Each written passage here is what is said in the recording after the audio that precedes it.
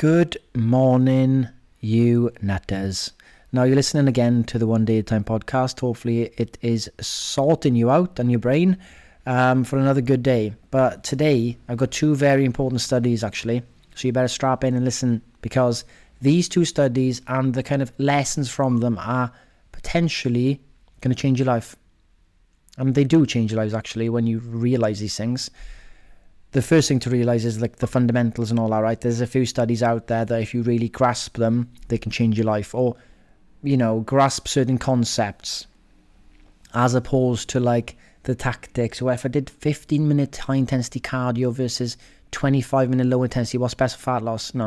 They're the minors. And as Jim Rohn once said, one of the best personal development coaches of all time, don't major in the minor things.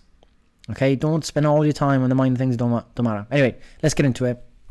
First one, the vicious cycle of yo-yo dieting. I have done a podcast on all the studies on this and why it is vicious and also dangerous, so please listen to that.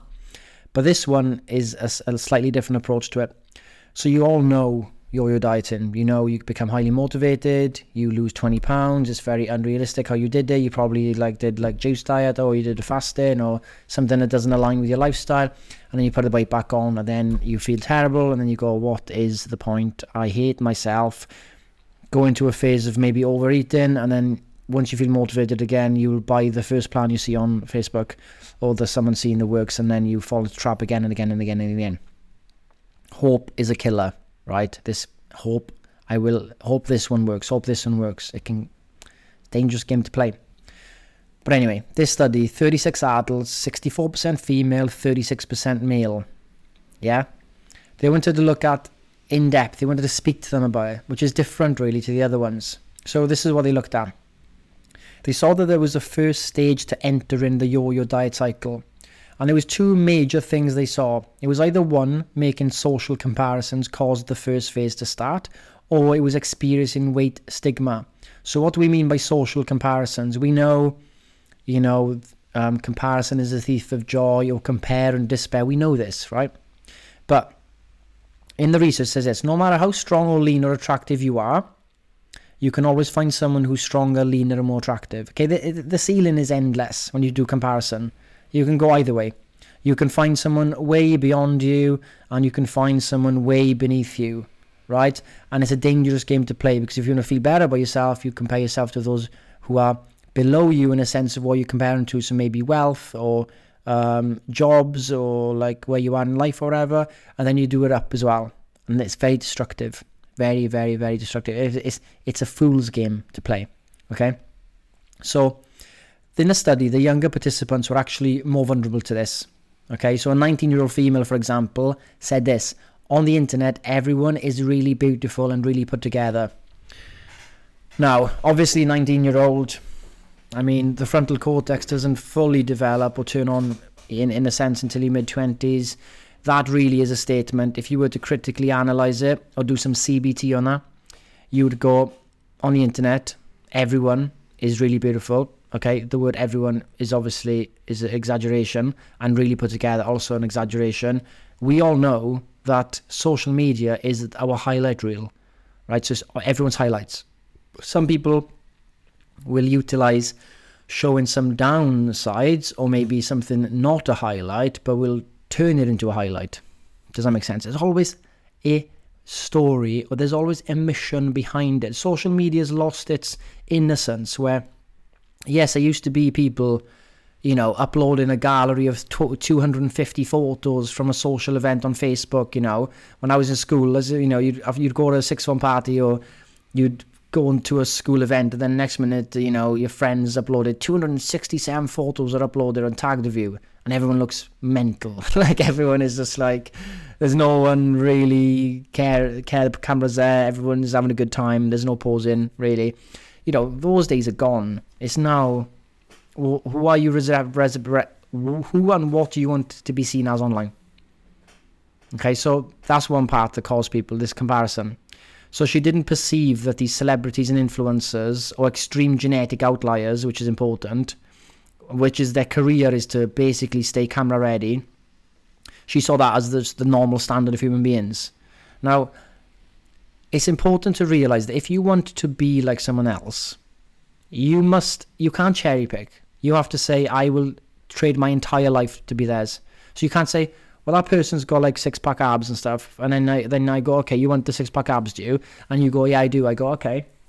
That person hasn't had a meal out with their partner or family or social event in the last 7 months.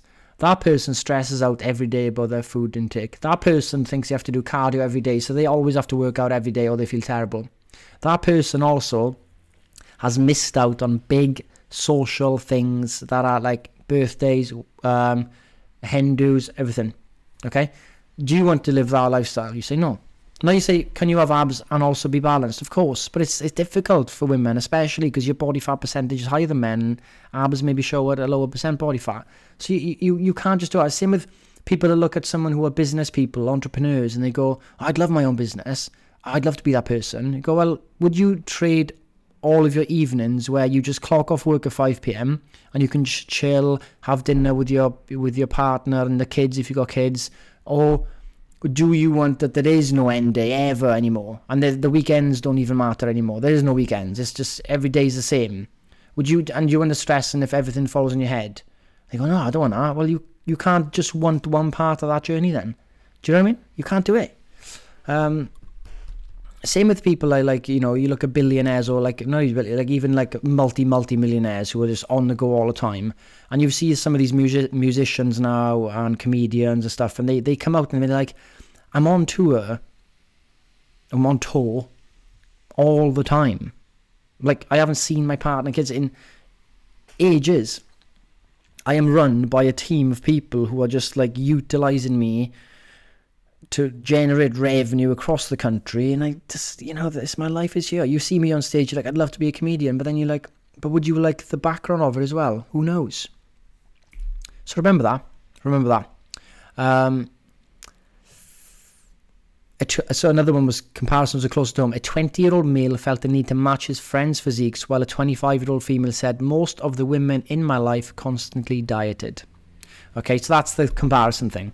Experiencing weight stigma. Almost everyone in the study remembered being called fat by classmates, family members, or in one case, ballet instructors. The dance instructors. Hey, I've heard stories about these people, and I've heard they're really, really bad. They would come up to you, poke your stomach, and be like, next time, I don't want to see your lunch. Wow. A 70-year-old female, for example, still feels stung by remarks about her body made more than half a lifetime ago. Guys, what do we do about this? Well, first of all, it's awareness of it. Second of all, these people, to make remarks like that, makes them not self-aware at all. And I kind of feel sorry that they don't see the damage their words do. Like, how can you go around and speak to people like that, knowing it's a delicate topic? Like, for me, let me give you real life examples of me. Okay, so if I notice someone blushing, so if I see someone, if I'm in a social scenario, and it's a group, and like my friend comes over and it's a new friend meeting another friend, and I notice my friend is blushing or going a bit red, I don't say, mate, why are you going so red for, and make it worse for that person. And this has happened to me loads of times, because I've got a facial condition called rosacea. So any changes in room temperature or sometimes even body temperature, it can be triggered sometimes by thoughts as well. So it's kind of like, it's not embarrassment. It's like I feel a heat and then it just doubles down, right? And it goes really red. And there's been numerous times in my life where I've been in a social scenario and someone will say, why are you going so red for? Why are you so red? And you're like, don't you think I know that my face is on fire right now? Because when I go to a station and I get a flare up on it, it is flames. My head is boiling like a beetroot. I don't need someone to point that out to me and make me feel worse about it. Same with when I empathise with people when I see if they blush or their face goes red in different times. I understand what's going on. It's the same with people, men who lose their hair. I'm 31 now, so sometimes in the back of your hair you look, you're thin, and you think of treatments and all that, right? And you think it's a tough thing to go through. But some people will openly see someone with, like, you know, receding hairline or whatever, or, you know, and will say, oh, you're losing your hair, mate, or whatever, in front. And it's like, have you not got no self-awareness at all? None. Zero. Or you're just going to do this all your life? It honestly baffles me. So when I read these remarks as well, it just... got to be better people than that. Anyway, let's move on. There's then the second stage of the cycle. So you've either had this comparison trigger, or you've had this remark trigger. Second stage is called undergoing the cycle. So when participants came to believe the comments others made about their weight, their behaviors changed. Right? An 18-year-old female said she couldn't eat in front of others because she felt they were judging her. A 22-year-old female said she would go home and comfort herself with food after being told she needs to lose weight. Actually, losing weight didn't necessarily bring the relief they expected. Either it wasn't enough, or it just made them more aware of their perceived shortcomings. But it was even worse when they regained the weight. The participants said they felt self-hatred because they'd gotten lazy and let themselves go. And lazy is in commas, quotations, and let themselves go, quotations. That led some participants to more extreme measures. One said she became obsessed with eating less than her calorie counting app recommended. Others described unsustainable fad diets or exercise volume. Okay? This is big. This is, you know, if this is kind of, what's the word I'm looking for? God, I've gone blank. This is like, oh, I can't even think of the word.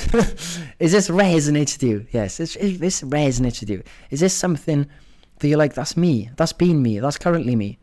You know, stop right there. Okay? You're not going to stop these thoughts because they are baked in. You're going to have these thoughts. You're going to have thoughts that you're being lazy, that you let yourself go, and you're going to have these thoughts, and people are going to say nasty things, and we can't stop other people's comments. We can't stop family members. We can't do any of that. What we can do is we can realise that the losing weight didn't necessarily bring the relief expected, which is one takeaway from the study, which is true. You know, just because you lose weight doesn't solve any problems. It might help sometimes, but it's not a guarantee. So that goes to tell you it's not just the physical thing, it's more of a mental thing. And usually the mental thing is that whilst other people can form these opinions in our heads, and they're kind of like, we think about them, the mental prison is we create it ourselves. So we kind of take things so literally. For example, when it says there about someone saying she felt that people were judging her when she was eating, like she's saying that as if it's 100% fact. But we know that people aren't judging when you're eating. They're too busy in their own lives. So we must be able to look at some of the statements or core beliefs we have and go, is this core belief actually fact? Or is it me making it worse because I think that's happening? And there's a lot of these things happening. So people don't care about how you look in the gym. You might get 1 out of 1,000 gym goers will go, oh my God, what are they doing? Right? Who cares about them? No one cares what you look like in the gym or how you're training. No one thinks you're looking silly. No one thinks no one's looking at you eating unless you're eating like one of those challenge burgers, which is like 18 inches high, right? No one thinks you look terrible in that outfit today. People are walking through life seeing so many different people every day. No one's going, oh my God, look at that person and how overweight they are on all these things, right? If anything, when I remember reading the book on trauma, how was it called now? I can't remember. It was talking about how people became invisible when they were obese, and that's why they wanted to eat. They wanted to be invisible humans. So they lost weight, and then people started noticing them and talking to them, and then they were like, oh, I don't like this, because they had this like trauma response, and then they were like, I want to hide. And they knew that if they ate loads and got overweight and obese, that they would be essentially become invisible to other people in life, and because people are ignoring them. So you think like the other people's opinions and stuff can't be our main focus. Even though it plays a part in sometimes our starting arguments, we must look at it clearly. We must do what in cognitive behavioral therapy they do, is to look at these things. Is it true? What emotions am I feeling now? What would my best friend say about this statement? Okay, what do I say? What if the alternative is true? How do I now feel about the statement? You can go through this phase, right? So this happens, and then the third stage, and not everyone gets to this stage, is then challenging the cycle. So some participants described ways to break out of the cycle, right? One said she stopped following any specific diet. Several others said they reframed exercise as something they enjoy rather than to burn calories. Yeah, brilliant. You're not on any specific diet, and it's quite confusing sometimes because there is your diet. If you went to a doctor and said, what's your diet like? They're not asking you if you're on paleo. They're just saying, what foods are you eating? Like, what's your diet made out of? It doesn't necessarily mean that you're following a specific diet. So when we say stop following a specific diet, that's great. But your diet in general can be any food you want.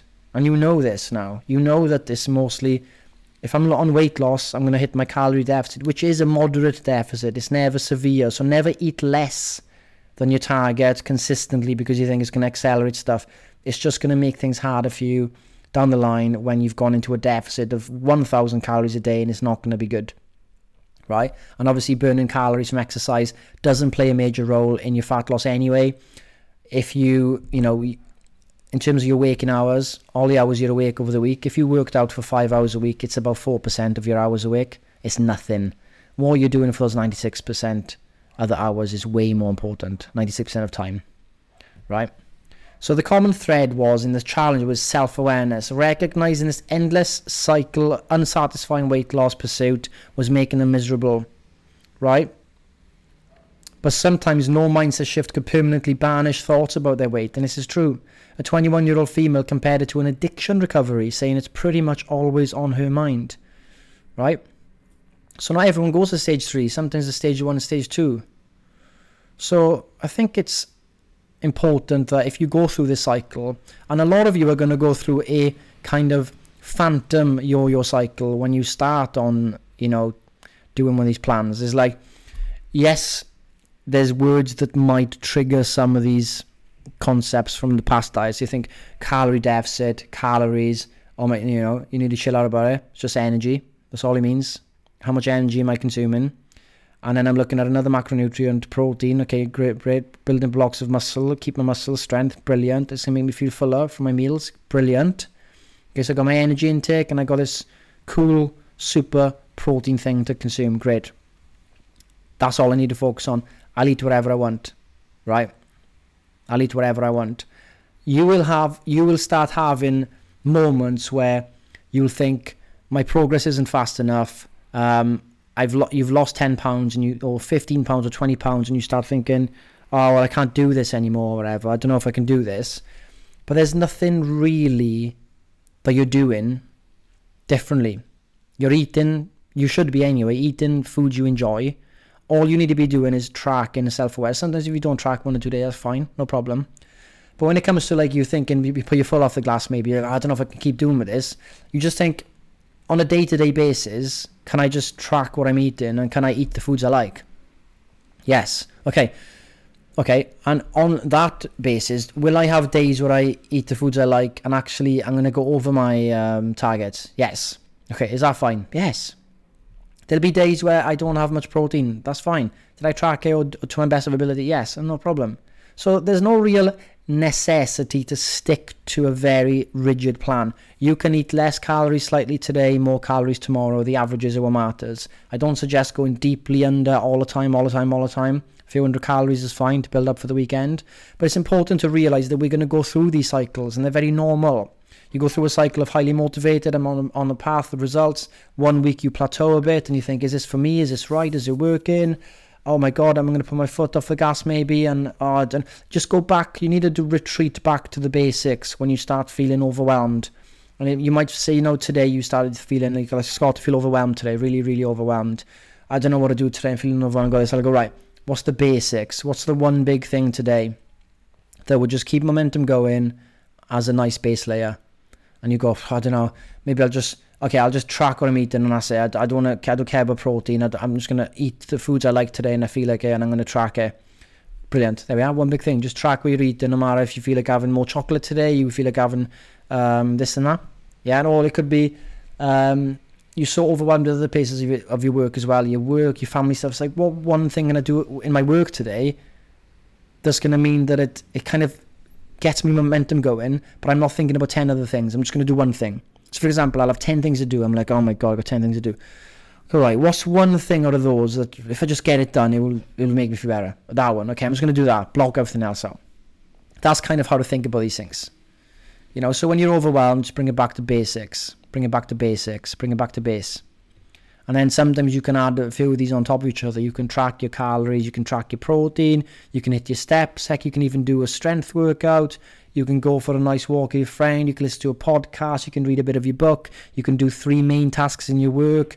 You can pick up your kids from school if you got them. You can do loads of things in one day. And you're like, this day was brilliant. Yeah, cool. You'll have those days. Don't worry about it. But some days, it's just one of those things you do. Or 2 of those things. And that's fine. That's part of the process, man. Part of it. This podcast has gone on for a bit too long. So I'm going to do the next part of this podcast tomorrow, which isn't about yo-yo dieting. It is the cardio benefits of strength training. So tune in tomorrow to listen to that. But have a good day, guys. If you're overwhelmed, do what I just said. One big thing. Feel on top of the world. Smash it. Keep going, because these days, you're not going to have them forever, but they're there. You know, grab the bull. What's it called? Grab the bull by the horns. I've been terrible at saying this today. I've just completely blanked. Anyway, have a good day. Speak to you soon.